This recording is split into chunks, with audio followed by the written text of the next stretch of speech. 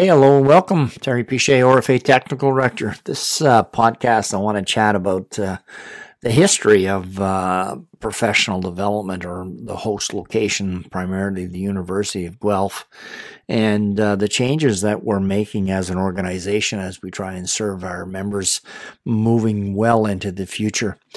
Hopefully you've caught up to us and you realize that we are celebrating 75 years as an organization. And if you know the way that the association is set up, you'll understand that our history is steeped in the Ontario Arenas Association, which started back in 1947.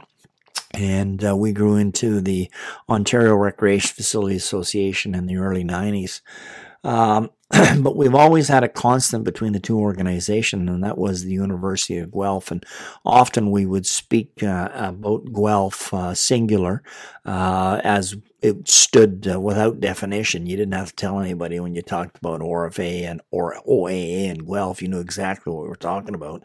And that was the annual professional development program that we held at the University of Guelph every spring, usually the last week of April into the first week of May. Now, we were there for many years, and the pandemic forced us to move in a different direction. And you know what? Full disclosure, we will tell you as staff that before the pandemic, we were having that conversation in regards to the future of the organization, and if in fact the University of Guelph would continue to be the host location for what we did in regards to providing professional development. Now, the University of Guelph was a gracious host. It was very professional for us to be able to coordinate with the Office of Open Learning there.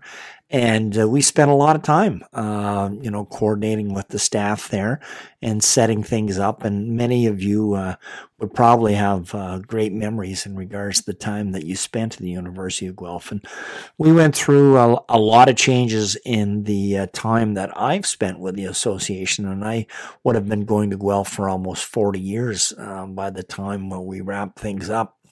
So I saw a lot of changes.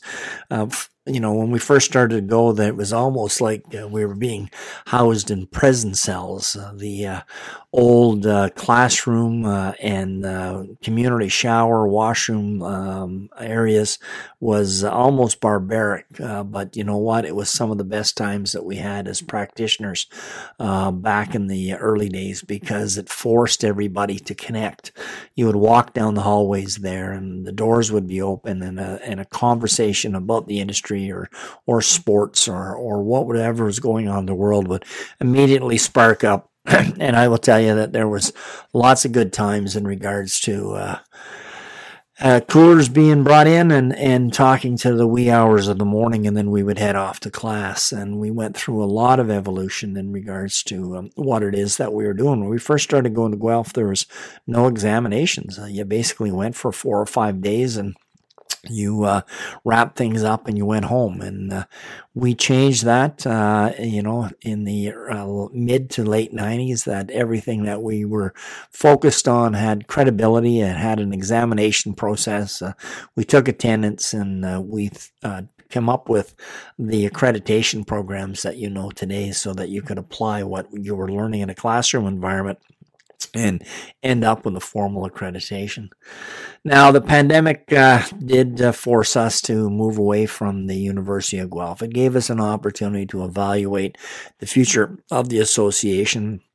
And in full disclosure, we moved towards online learning, and we weren't sure if the membership was in fact prepared to move in that direction. And it became very apparent very quickly that in fact that online training was being embraced by those that required accreditation or professional development to work inside the industry.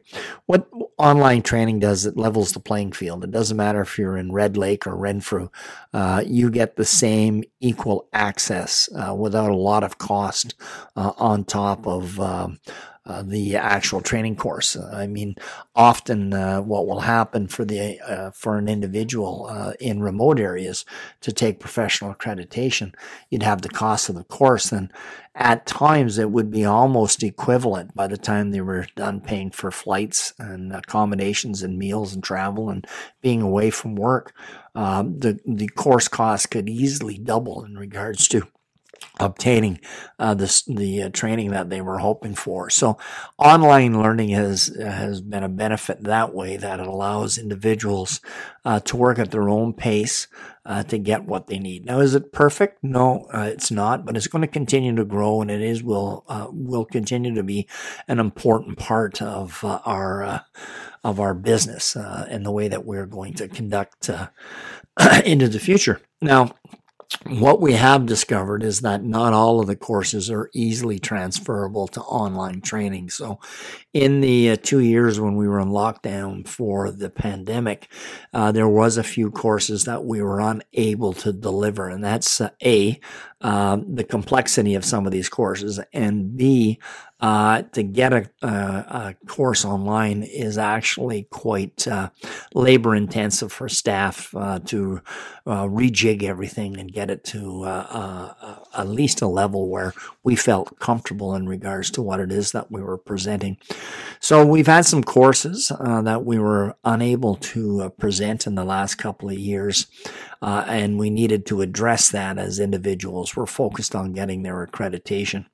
We also had to evaluate what it was we were doing as an organization. And what we did as staff is we came up with a plan that what we thought we would do is, and again, full disclosure, we want to see if, in fact, getting together is something that our members truly want to do. I mean, we understand that some members really do crave the opportunity for us to gather in a live setting and have those face-to-face conversations. And so this is kind of a test pilot in regards to this investment in the way that we're going to conduct business. So what we did is we have formally canceled our relationship with the University of Guelph, and we will not be returning to that format. We do offer our training courses in a live setting, so we still will host them if there is interest in any specific region. So we have some regional recreation groups that have reached out and coordinated training, and then we have individual workplaces that would prefer live instruction versus online training. And I believe that that's just a transition period that we're going through, as some individuals still don't feel comfortable with technology, where the generation coming up behind us is obviously that much more astute when it comes to using online equipment and such. But nevertheless, we will continue to meet the needs of our members for as long as we can, and as long as it's economically the right decision for us to be conducting business, we'll obviously move in that direction. So this fall, October 17th to 21st, is our first return to live event. And we understand that there's still a hangover from the pandemic, and there may be some anxiety from individuals wanting to go into a live setting, especially in October, because we know the cooler weather is something that promotes COVID-19. So we're hoping that we're going to find interest. Now, if you haven't taken a look at our program, let me just give you a quick synopsis of what it is that's going to take place. So every fall and spring, and we're going to try this for 2 or 3 years, so it's not just one and gone, we are going to offer professional development sessions. So each October and each April. So again, it's going to align with what we did in the past at the University of Guelph, but it's not the same format. Now, this October is going to be a little bit of a catch-up. So what we're doing is both professional development sessions and training courses at the same time during the same week of October 17th to the 21st. This is the only time that we're going to offer training courses along with professional development. So what we're going to do is every every spring and fall is we're going to bring you around 3 days of professional development. And these are going to be what we are going to refer to as a deep dive into emerging issues and challenges of what it is that is happening inside our business. So we will go out and get those industry experts, be it an individual or a panel, to talk about things that, in fact, are going to go on. And then what we'll do is present it and I don't like the word conference, but it's going to be more of an ongoing educational session that will focus on this type of education. So what we've got lined up is in October is our Refrigeration Safety Day, and this is going to become a perennial, and it falls on the heels of the Fernie incident, and we've got some really good speakers coming in. Now, if you've been following me, you know that we've been working with TSSA with coming out with an advisory that's going to help direct the industry in regards to the way that they need to be conducting business. And it's kind of a detail into the responsibilities of the operating engineer regulation. And we've had some really healthy conversations with TSSA over the last little while, and explain to them some of the issues that our industry has when it comes to trying to decipher the operating engineer regulation. Because the operating engineer regulation is written primarily for attended plants, and it's very clear and precise in regards to roles and responsibilities. And it wasn't as clear for unattended plants, which are the majority of our operations, which are under 200 horsepower. So we are hoping that the advisory will have worked its way through TSSA's administration. So it's got to go through legal and it's got to be approved. The expectation is that it will be released late August, early September. And then they're going to drop around as part of the Refrigeration Safety Day and provide an overview and allow for a Q&A. We're also got staff coming from TSBC, which is Technical Safety British Columbia, that were very key in regards to the Fernie accident. And they're going to talk about their investigation into the Fernie accident and what they've done as an organization since. The other speakers that we have coming in is the Ministry of Labor. Ministry of Labor is obviously the backfill to anything that's not covered under the operating engineer regulation. And we've had some healthy conversations with them over the last little while. And so they're going to present what their expectations are when it comes to ice arena refrigeration plants. So we got a pretty good lineup of guest speakers. We're going to have intact public entities coming in, and they're going to talk about their roles or the insurance company's roles in regards to safe operations of plants. I'm going to encourage you to really put this one on your schedule, because I don't think there's going to be anything over the next few years that's going to impact the way that we conduct business more than what's coming out in this advisory, if in fact it comes out the way that we expect it to. Now, we're also going to be talking about accessibility egress, and that means that we've done a lot of planning under accessibility laws to get people into the building, but we haven't done a lot in regards to safely getting them out. So we've put together a good panel in regards to individuals that are resident experts. So we've got the Rick Hansen Foundation. They're going to be sending us a guest speaker.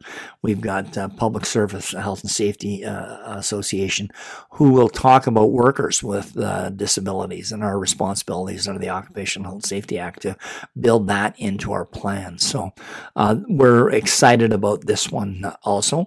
And then ultimately, we've got a day for ice making. So what's happening in the ice industry when it comes to ice making and ice painting. And then we've got a day on ice making and or ice maintenance equipment operations in regards to new technologies, and talk about some of the things that have changed there. So all the information is in fact in detail.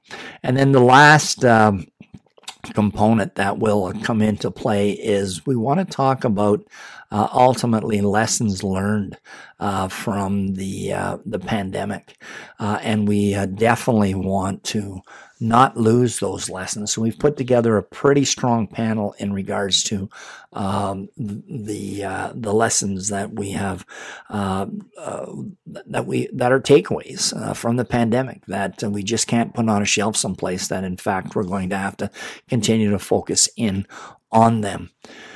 So that gives you an overview in regards to what it is that we're doing as an organization this fall. And then what we'll start to do is promote our event later on in the year for what's going to happen in the spring. And it'll be a couple of days that will primarily focus on aquatics and grounds and the challenges and emerging issues that are focused around there.